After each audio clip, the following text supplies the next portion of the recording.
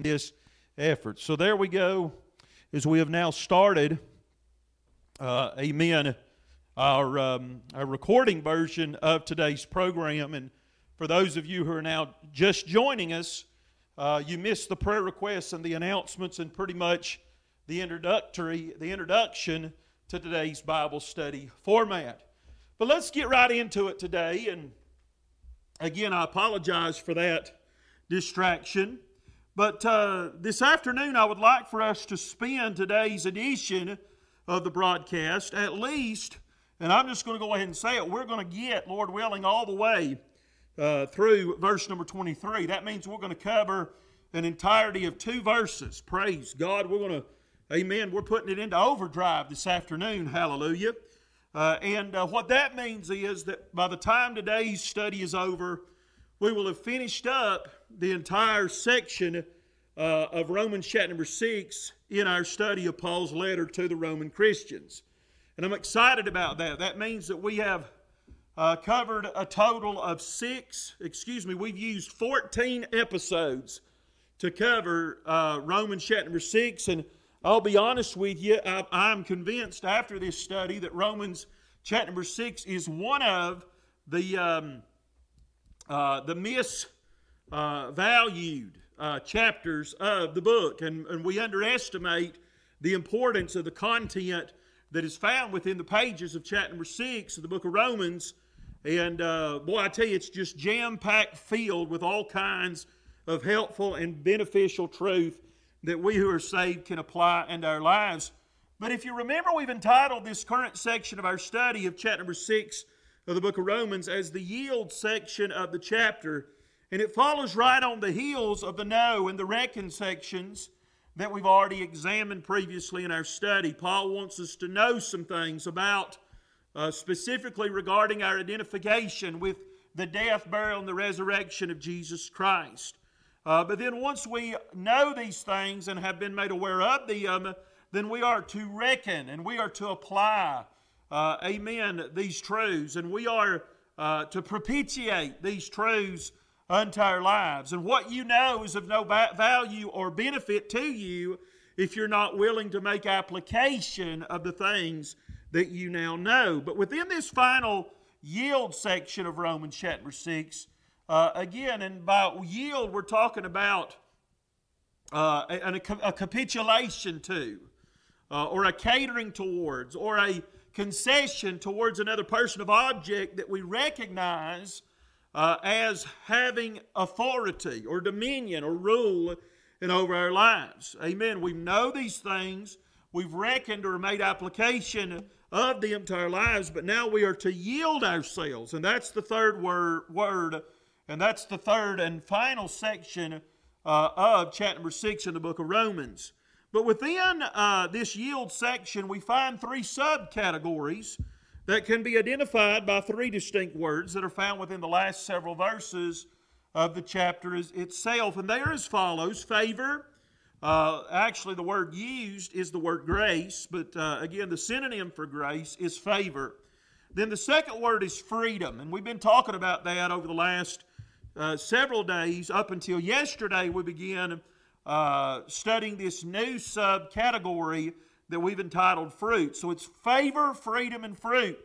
And we've made our way again through the favor and freedom subsections, but yesterday we started talking about the final fruit subcategory of our study, the fruit. Amen. Now let's begin today by noticing what I want to refer to as a reiteration. Verse number 22, but now being made free from sin and becoming servants to God. Here, Paul is refreshing and reiterating 2 important truths that he had previously established over the course of our study of Romans chapter 6. And they are, first of all, again, 2 things that he's wanting to remind us of. He's already established the fact, first of all, that through our newfound identity with the death, burial, and resurrection of Jesus, we who are saved have been made free. We have been delivered out from under the rule, the reign, the dominion, and the authority of sin. And we've talked about that, spent an abundance of time throughout our study of this chapter, just trying to hammer home the fact that because we identify with the death, the burial, and the resurrection, the power of the gospel, the dunamis, the dynamite, Shekinah glory of God that's been made available to us through the gospel, amen, we've been made free and we've been delivered from the bonds and the authority and the reign of sin that previously ruled over our lives. Chapter number 6, verse 7, Paul makes the initial statement that he that is dead is free from sin. But then in verse number 18, the apostle once again makes the statement, being then made free from sin, ye became the servants of righteousness. And now finally here in verse number 22, Paul again makes the statement, but now being made free from sin. So this idea of being made free from sin is certainly one of the primary themes and the key thoughts of the entire chapter itself. Real quick, let me just ask you, how many of you this afternoon that are watching or listening to the broadcast are forever thankful for the fact that you have been made free from sin? Jesus himself said it in chapter number 8, verse 36, if the Son therefore shall make you free, you shall be free indeed. Amen. Now that we've been made free, we need to walk in the newness and the likeness of our spiritual freedom. Now then in verse number 32 of that same chapter, John chapter number 8, Jesus once again spoke these words, and ye shall know the truth, and the truth shall make you free. So what a blessed thing it is to know that we who are saved by God's amazing and marvelous grace know what it is to be made free. Not only by the blessed Son of God, but also through the living Word of God. Amen. It's that combination of truth that is revealed and manifested to us by way of God's Son, the Lord Jesus Christ. That's what secures and provides us, we Christians, with an opportunity to be made free. But the second truth Paul tries to reiterate and reestablish here in our text is that not only does our newfound identity with the Lord Jesus allow us to be made free from sin, but it also allows us to become servants of God as well. And once again, this is another important idea that is interwoven throughout the entirety of Romans chapter number 6. And this idea is first mentioned in verse 13 of our text, where the Word of God refers to the fact that when who are saved first yield ourselves unto the Lord, we literally become instruments or utensils or tools of righteousness. Then again in verse number 16, we find a strong connection between our status as servants and the demonstration of that status by way of our obedience unto righteousness. Amen. Then finally in verse number 18, Paul once again establishes the strong correlation between the fact that our freedom from sin provides us with an opportunity to become servants of righteousness. And that's, can I just say that there's no gray area or middle ground as it relates to who or what you are a servant of. You're even a servant of sin or you're a servant of righteousness. And there's no in-between when it comes to that. You'll yield yourself to Satan and to sin, or you'll yield yourself to Jesus and unto righteousness.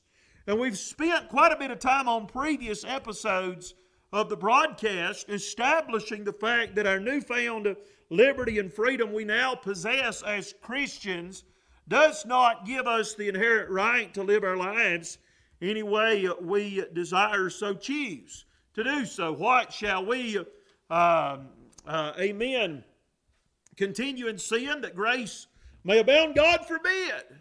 We've been set free, so we must not allow the newfound liberty that we now possess as children of the Most High God to serve as a license. Amen. Amen. That would somehow give us the right to live in sin and to take advantage of the amazing grace of God. But instead, our newfound deliverance from sin provides us with the great privilege and opportunity to present the individual members of our bodies as servants unto the Lord.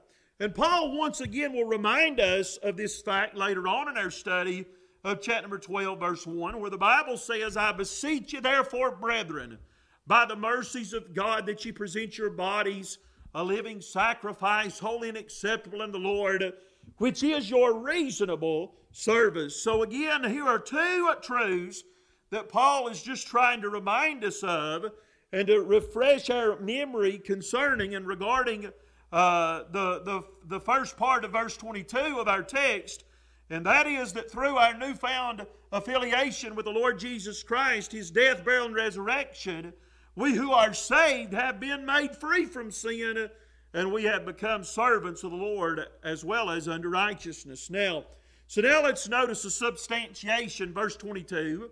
Ye have your fruit unto holiness. Now over the remaining part of verse number 22, Paul provides us with two specific fruits that are available to those who choose to yield themselves and the individual members of their bodies unto the reign of Christ through righteousness rather than unto sin.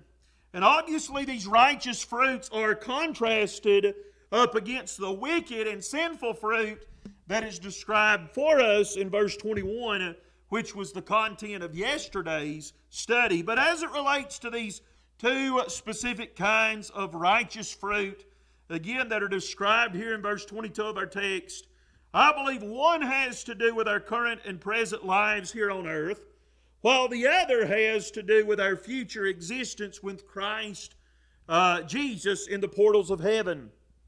And we might also say that while one fruit is tangible in nature, the other is spiritual in its overall character. Again, we're talking about fruit. We're talking about fruit tonight. That is the result and the consequence of the seed that's been sown into our lives. But then we might also say that while one of these two fruits are conditional in nature, I believe the other fruit is unconditional in its overall substance and makeup. But the first of the two fruits Paul refers to here in verse number 22 is the word holiness. Now we must also remember how that the type of fruit we bear and produce in our lives spiritually, even as saved, born-again Christians, will always be determined by what kind of seed we choose to sow in our lives as God's people. The Bible tells us in Galatians 6, verse 7 and 8, and stay with me, I'm going somewhere today. I really believe you're going to enjoy the last section of today's broadcast. But Galatians 6, 7, and 8, Paul wrote this, For whatsoever a man soweth, that shall he also reap. For he that soweth to his flesh shall of the flesh reap corruption. But he that soweth to the Spirit shall of the Spirit reap life everlasting. Friend, you cannot sow righteous seed and expect to produce or generate unrighteous fruit in your life. Neither can you sow unrighteous seed into your heart and life and experience to grow or expect to grow or cultivate a crop of holy and righteous fruit. Whatever kind of fruit your life produces and bears will be determined by the kind of seed that is sown. It's just the simple law of sowing and reaping. But if we who are saved choose to sow the right kind of spiritual seed into our lives as God's people, we can expect to grow, harvest, and produce what the Bible refers to here in our text, verse number 22, Romans chapter number 6, as fruit unto holiness. And I don't know about you, friend, but that's the kind of fruit that I want my life to produce and generate, is fruit unto holiness. So the question I want to ask all of us here today, including myself, is what kind of crop is our lives harvesting and producing? Is it a crop of holiness and righteousness, or is it a crop of wickedness, fleshliness, and sinful immorality? And once more, what kind of crop we're harvesting and producing in our lives will tell us all we need to know regarding what kind of seed we are actually sowing. This concept is described perfectly. It fits perfectly like a glove to the contents of our current study. Paul writes to the Galatian Christians in chapter number 5, verse number 16 through 26. The apostle writes, This I say then, walk in the Spirit. Now that's sowing the right kind of seed, walking in the Spirit. And ye shall not fulfill the lust of the flesh. For the flesh lusteth against the Spirit, and the Spirit against the flesh. And these are contrary the one to the other, so that ye cannot do the things that ye would. But if ye be led of the Spirit, ye are not in under the law. Now the works of the Spirit, the works of the flesh are manifest, which are these. What Paul is getting ready to do right here in the next few verses is to provide you with some examples of the type of fruit that will be generated and pop up in your life spiritually if you are guilty of sowing the wrong kind of sinful and unrighteous seed. So here he begins describing the different kind of fruit that we can produce. Adultery, fornication, uncleanness, lasciviousness, or taking advantage of the grace of God. Idolatry. How about this one? Witchcraft. I'm afraid there's a lot of forms of witchcraft that are being dabbled in and partaken of, even amongst the people of God.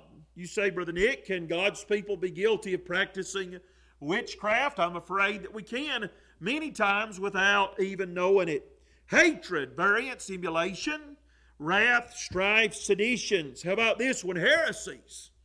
There are a lot of heresies going on today in the religious and even in the evangelical Christian realm. Envyings, murders, drunkenness, revelings, and such like, of which I tell you before, as I've also told you in the time past, that they which do such things shall not inherit the kingdom of God. I'm talking about the wrong kind of fruit that is produced in our lives if we choose to sow worldly, fleshly, and devilish sinful fruit. But now he provides a totally different list. But the fruit of the Spirit is this. And now Paul is going to describe to us some of the right kind of fruit that is according to God's will for the people of God to generate in their lives. But again, whether or not we are producing the kind of fruit that Paul is getting ready to describe to us depends upon whether or not we're sowing the right kind of seed, godly seed, spiritual seed. Amen. So here he gives us this list. The fruit of the Spirit is love, joy, peace, long-suffering, gentleness, goodness, faith, meekness, temperance. Against such there is no law. And they that are Christ have crucified the flesh with the affections and lust. If we live in the Spirit, let us also walk in the Spirit. Let us not be desirous of vainglory, provoking one another, envying one another. So again, we're talking about a perfect contrast between the different kinds of potential fruit we are liable to produce in our lives, depending upon whether or not we choose to sow godly and righteous seed into our lives spiritually, or whether we choose to sow wicked and sinful seed into our hearts, even as saved, born-again believers. Once again, the kind of crop you are harvesting and producing in your life, and I'm just trying to summarize it all today, it will be a dead giveaway regarding what kind of seed you're sowing into the soil of your heart and life on a daily basis. All right. Now there's a culmination.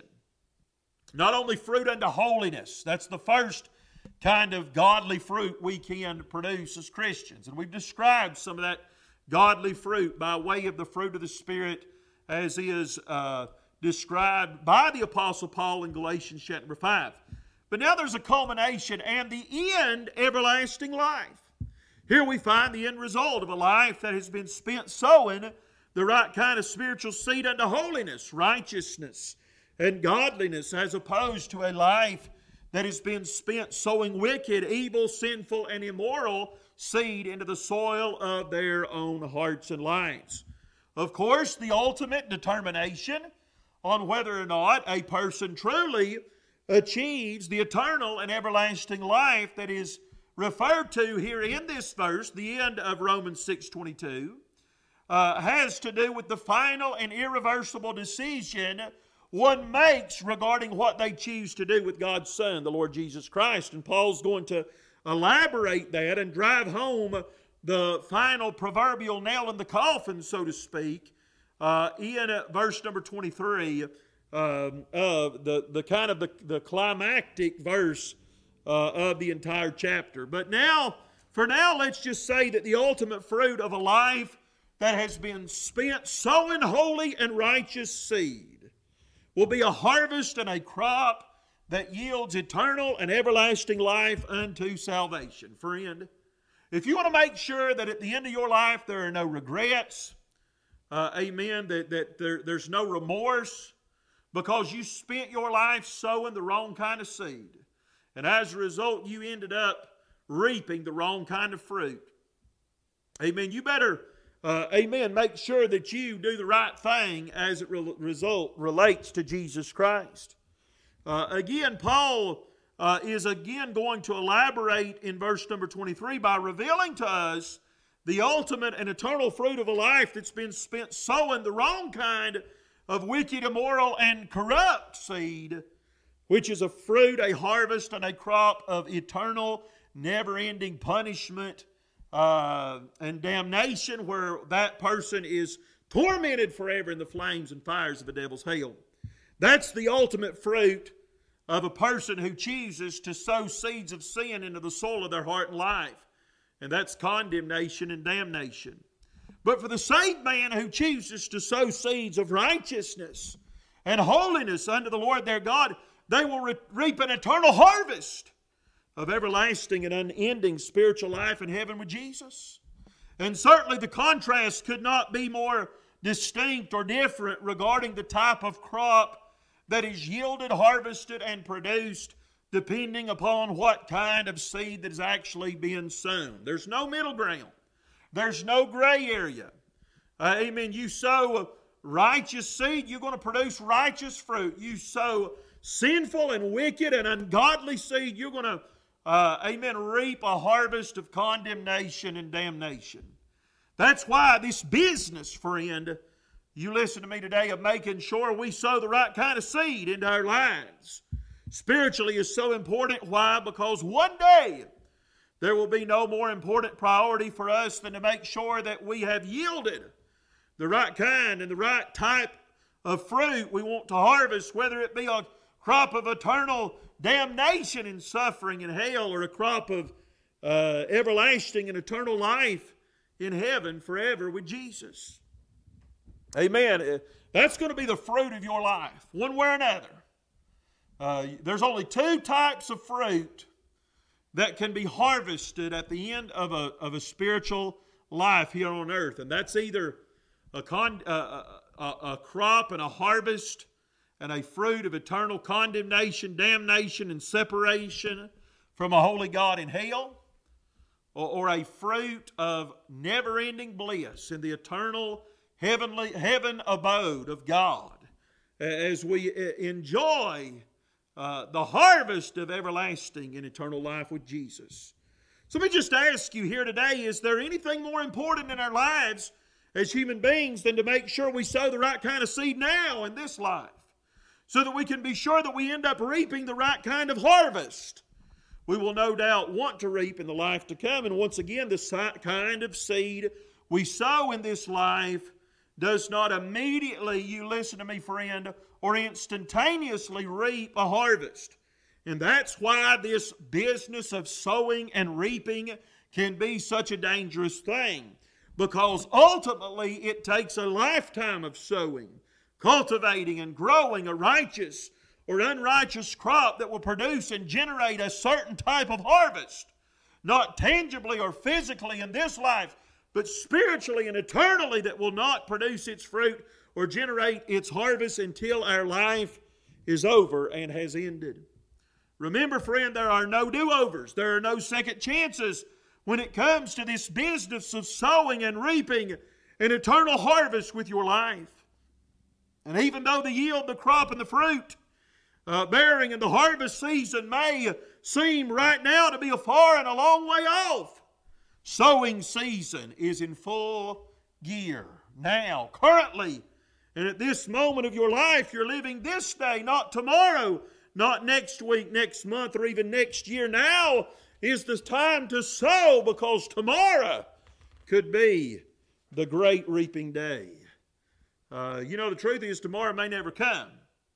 And you may not have another chance besides this day, right now, today, to sow any more seed than what you are sowing right now or what you have already sown up to this point in time in your life. Because of that, you better make sure you sow you some salvation seed today in order to guarantee the fact that there's a harvest of eternal and everlasting life waiting for you when harvest season comes. Amen. Proverbs 27:1, boast not thyself of tomorrow, for thou knowest not what a day may bring forth. James 4:13 through 15. Go to now, ye that say, today or tomorrow we will go into such a city and continue there a year, and buy and sell and get great gain. Whereas you know not what shall be in the morrow, for what is your life? It is even a vapor that appeareth for a little time, and then it vanisheth away. For that ye ought to say, if the Lord will, we shall live and do this or that. There truly is, friend, pleasure in sin for a season. And although, according to Proverbs 14:12, there is a way that seemeth right unto a man, but the end thereof are the ways of death. Harvest time is coming. And in order to reap and to glean the kind of harvest you want to on that day, you better make sure you spend your life sowing the right kind of seed on this day, today, now, because tomorrow may never come. Amen. We may not have another chance to sow other than what we're sowing today. Amen. The great reaping day could be right around the corner for your life, friend. Amen. Condemnation, verse 23. Here's where we get into, amen, a wonderful verse of the Scriptures. For the wages of sin is death. Here we find what is another one of those great and iconic verses, not only that is found within the book of Romans, but also within the confines of the entire Word of God itself. Brethren, you listen to me today, friend. And again, all of this is set up for what we're going to talk about just for the next few minutes. Chapter 6, verse 23, it is the perfect summarization of everything Paul has been trying to convey to us throughout the entirety of our study of chapter number 6. Amen. I'm telling you, friends, this verse does as outstanding and spectacular of a job as could ever be done of wrapping not just the entire chapter, but really the entire message of the gospel itself up, putting a bow on top as could ever be done. And I don't know about anyone else, but I guess I'm just about as thankful for Romans chapter number 6, verse 23, as I am any other verse that exists in the entire Word of God. So let's just share a few things about this here this afternoon, and then, Lord willing, tomorrow we will pick up our study beginning a brand new section. I'm very excited about it. Romans chapter number 7, and one of the most practical and applicable chapters that is found in the entire book of Romans. And by that, again, Paul's talking about condemnation. And this is the exact same pattern he uses in his framing of the whole book of Romans itself. I'm talking about that before you can ever provide a remedy or a solution for the problem itself, you must first establish the reality and the severity of the problem as it actually exists in our lives as human beings. And honestly, Paul has been attempting to do that, obviously, throughout the entirety of Romans. But particularly over the last couple of verses of the text itself we've been studying. Amen. That the only alternative to, sowing righteous seed that leads to eternal and everlasting life is to sow sinful seed, which will produce death, separation, and condemnation from God and hell. No middle ground, no such thing as purgatory, no second chances, no do-overs. Amen. It's either everlasting life or eternal condemnation. It's that simple. Better make sure you sow the right kind of seed. And the terrible, tragic, and bad news for we human beings who are a part of Adam's race is that the wages of sin is death. Paul so eloquently revealed to us back in our study of chapter number 5 of this same book, verse number 12, he wrote, wherefore as by one man sin entered into the world, and death by sin, and so death passed upon all men, for that all have sinned. Simply put, Adam's first and original sin plunged the entire human race, not just into an existence of sin, but also a curse and a condemnation of sorrow and suffering that, if left alone and not dealt with, would culminate with eternal death, never-ending separation from God in the eternal flames and fires of the devil's hell. Friend, if that were the end of the story, then we sinners and we human beings who were born and under the curse and the condemnation of Adam, amen, the first Adam, the first man. Hey, listen, I'm not nearly as thankful for the first man as I am the God-man, because what the first man could not do for me, the God-man was able to do over and abundant what I needed him to do. So here's the commendation. We've seen the condemnation, but how about the commendation?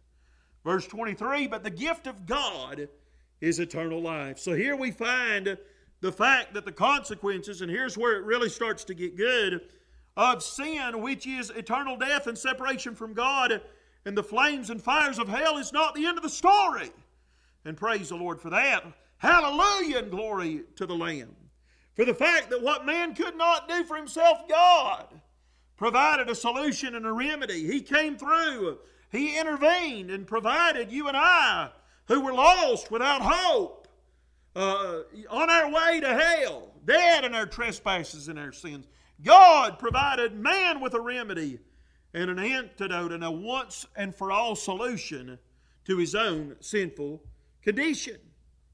Now, we've been discussing the blessed reality of this truth throughout the entirety of our study of the book of Romans itself. But specifically the fruit, the harvest, and the crop that God has provided and made available to we sinners who were able to provide it for ourselves came in the form of eternal and everlasting life. And here in Romans chapter 6, verse 23, Paul refers to it as a gift. But I want to say to you here this afternoon, as you're watching or listening to the Trumpet Series Bible Study broadcast, that the everlasting and eternal life God has provided and made available to fallen man wasn't just any gift per se, but it was and still is the greatest gift that could ever be given. Isaiah 9:6, for unto us a child is born, unto us a son is given, the government shall be upon his shoulders. His name shall be called Wonderful, Counselor, the Mighty God, the Everlasting Father, and the Prince of Peace. John 3:16, for God so loved the world that he gave his only begotten Son, that whosoever believeth in him should not perish, but should have everlasting life. Romans 5:8, one of my favorite Bible verses. We studied it several weeks back. But God commendeth, or gave, his love towards us, in that while we were yet sinners, Christ died for us. If there's any individual verse in the Bible that ought to make you shout and have a running spell, it's Romans chapter 5, verse 8. Let me read it again. But God commendeth his love towards us, in that while we were yet sinners, Christ died for us. 2 Corinthians 9:15, thanks be unto God for his unspeakable gift and salvation, everlasting and eternal life, the righteousness of God. Amen. That crop, that harvest of righteousness that God has made available to we undeserving and condemned sinners is the greatest gift, and it truly is an unspeakable gift. Everlasting life, the righteousness of Jesus. The everlasting life, it is the fruit, the product, the harvest, and the yield of righteousness. But the real pressing question we must ask is, what is the seed that must be sown in order to generate and produce the right kind of harvest? Amen. If you're going to reap the right kind of fruit, then you better make sure you've sown the right kind of seed. Well, there's only one seed that can be sown to produce the right kind of harvest that you and I will so desperately need come harvest season of our life. Amen. That's right, the Lord Jesus. He's the only seed that will do. Through Jesus Christ our Lord. And that's how Paul concludes the Romans chapter 6, the end of verse number 23, through Jesus Christ our Lord. Here, the right kind of seed that must be sown into the soul of man's heart and life in order to produce a crop and a product of righteousness that will truly yield eternal life and everlasting life, it is none other than our Lord and Savior Jesus Christ. And friends, may I just say that Jesus is the only kind of seed to be sown that could ever generate a harvest of righteousness that will ever yield a crop of eternal life. No doubt about it, friend, any other kind of seed that could ever be sown into the heart of man will always yield the wrong kind of fruit, and will no doubt produce a crop of condemnation, damnation, and devastation that will lead to an eternal separation from God in the flames and fires of that hellish place. Very simply, either you sow Jesus' seed into the soil of your heart and life that will produce righteous and eternal fruit, or you'll sow any and every form of seed available to fallen man. And although it might seem like good seed while you're sowing it, you know, there's a lot of people in this world that are sowing what they view and deem to be good seed. They're sincere in their sowing. I mean, with all their hearts, they believe that they're sowing the right kind of fruit that's going to produce a harvest of righteousness and eternal life, when in reality, they're fooled, they're blinded, and they're wasting their time. Might as well not sow any seed if you're going to sow the wrong kind of seed. At the end of your life, when it's all said and done, it'll undoubtedly yield, if you sow any other seed besides Jesus, that seed will yield a crop and a harvest of death, separation, and damnation as you suffer forever in hell's flames. I'm telling you, friend, Buddha seed won't do it. Allah seed isn't good enough. Muhammad seed won't get the job done. Confucius seed won't cut the mustard. New Age mysticism and the occult will lead you to hell. Church membership, baptism, communion, the sacraments, the Word of Faith movement, the prosperity gospel, the deliverance gospel, and all of these other different kinds of seed are insufficient. They're counterfeit imitations of the real thing. You know, when you're sowing seed, a lot of times when you just hold it in your hand, it looks the same. Amen. And you may sow it into the ground thinking that you're going to yield the right kind of fruit. But friend, it may look like the grass seed. Amen. But if it's the wrong kind of seed, it's going to produce and generate the wrong kind of fruit. You know, the truth of the matter is, friend, that the only kind of seed that will do when it comes to yielding, producing, and generating a crop and a harvest of righteousness unto everlasting life is the pure, undefiled, and unadulterated seed of the gospel of Jesus Christ. Here's the thing, that seed is so pure, so perfect, and so precious that we sinners could not even sow it for ourselves or into our own lives. But instead, somebody had to come and do it for us, and to sow it into the soil of our own hearts and lives on our behalf. And praise God that somebody was none other than the blessed Holy Spirit Himself. But on the day, the Lord took the Word of God and combined it, mixed it up with Holy Ghost fertilizer, and sowed it into the soil of my heart that had been plowed up with old-time conviction, that seed of righteousness that's been made available to me through the sinless life of the Lord Jesus. It took root. It sprouted up, and now it's in the process of yielding a bumper crop that will one day end in a heavenly harvest of eternal and everlasting life that will last forever and it'll never end. Let me just ask you today, as we conclude today's episode of the Trumpet Series broadcast, how many of you are so forever thankful that you know what it is for the right kind of seed to be sown into the soil of your heart and life? And because of that, you know without a doubt that one day come harvest season, that crop's going to yield a bumper harvest of righteousness unto eternal and everlasting life.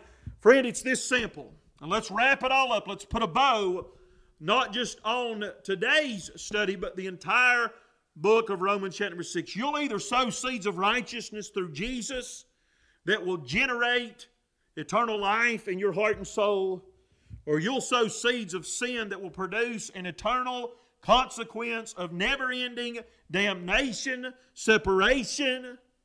God help us from the Lord in the flames of a devil's hell. So listen, friend, you better make sure you sow the right kind of seed in this life so you yield the right type of fruit in the life to come. Harvest time's coming. Summer has ended. Fall, has come on. And winter's just right around the bend. We better get busy sowing the right kind of seed now. And listen, not just in our lives, but into the hearts and lives of our loved ones before the reaper comes to glean and to gather up the sheaves. Friend, don't you just make assumption that tomorrow will be another day of sowing. That next week or next month or next year, this time next year, that you'll still have an opportunity to sow seed in your own life. Seeds of righteousness, seeds of Jesus, or seeds, the gospel seeds of salvation into the lives of those you love and care about. The truth is, now may be the last day, the last chance and the last opportunity that's afforded your heart to either sow Jesus' seed into your own life or to sow the seed of the gospel into somebody that you love and care dearly for. And the truth is, that great reaping day may just be right around the corner. Tomorrow, before the sun goes down, Jesus could come again. And before the sun comes up on tomorrow, the trumpet could sound. The clouds could roll back, and we who are alive and remain will be caught up to heaven.